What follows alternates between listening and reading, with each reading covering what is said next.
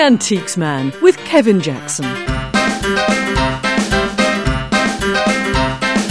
On today's podcast, number 14, the forerunner of the modern slide projector. A lot of them were candle powered, and a lot have been altered now to accommodate electricity. And a magic collection of glass plates.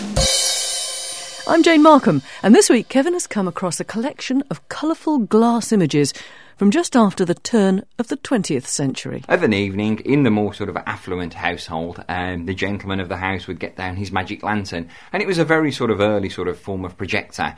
And to accompany the magic lantern, you would have this selection of slides. It's quite hard to imagine the appeal of this sort of entertainment in an age when, well, I suppose we take television and even the internet for granted, but a magic lantern show could really draw a large crowd in its day.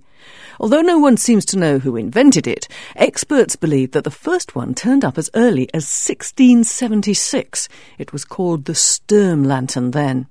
But it wasn't until the 1870s, however, that the magic lantern started its heyday. But what of this collection of images? This is quite a nice, interesting set. They all relate to the death and the funeral of Queen Victoria. But don't forget, Queen Victoria, one of the most popular royals ever. So obviously they would have sold in quite large numbers and would have been very popular. All the family would have wanted to sit down and sort of seen these slides. Well, that puts an earliest date on these at least, but how are the images created? These are coloured slides, and with slides they really are a subject within themselves. The ones to look for are the sort of photographic type, but had these have been photographic type, they would have been more desirable. These are almost like a sort of little character shows, hand-coloured sketches of the event. They're very colourful, in fact. They are. The colours are wonderful. One thing that can happen with magic lantern slides is over the years of time they can lose the colour, but these have sort of retained theirs very well. The plates are always a positive image, not like a photographic negative, and they're the direct forerunners of the slides that we know today. In fact, it was Kodak who, to all intents and purposes, put an end to the magic lantern when they invented the 3-colour 35mm photographic transparency that was cheaper to make than the more complex glass slides. But the lantern had a good 100 years in the limelight, so it didn't do too bad.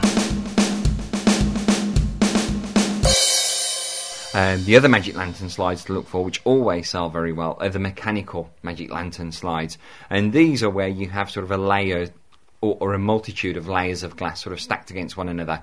And on the side you usually have a little winding handle, and one of the pieces of glass will move, and this causes an action. And the mechanical ones, again, can be worth lots of money. Some of them I've seen through auction have made sort of £200 or £300 a time. Gosh. I mean, these ones you've got here, they are obviously glass, and are they individually painted on the glass, or are they transfers? How do they do? I would think that these ones would have probably been transfers, and the transfer is layered in between the little thin sheets of glass. You can get hand-coloured ones, but it's not very often you get totally hand-painted ones.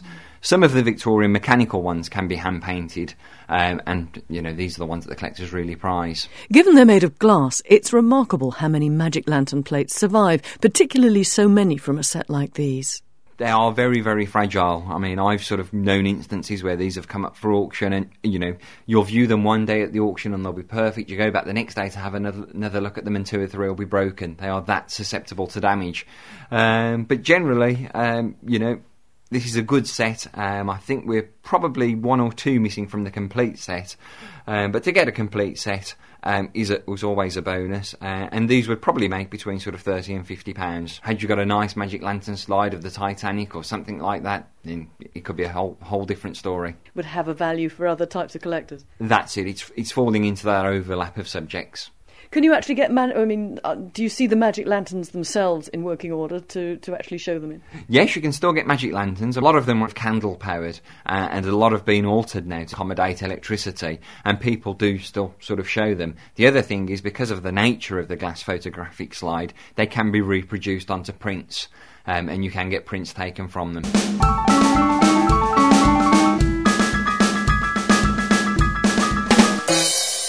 And if you'd like Kevin to cast light on an antique or a collectible in your collection, why not drop him a line? You can email him at antiques@podcats.co.uk and he'll talk about it on a future Antiques Man podcast. And if you'd like to see what he has on his eBay auction site this week, then there's a direct link from the Antiques Man page of the Podcats website.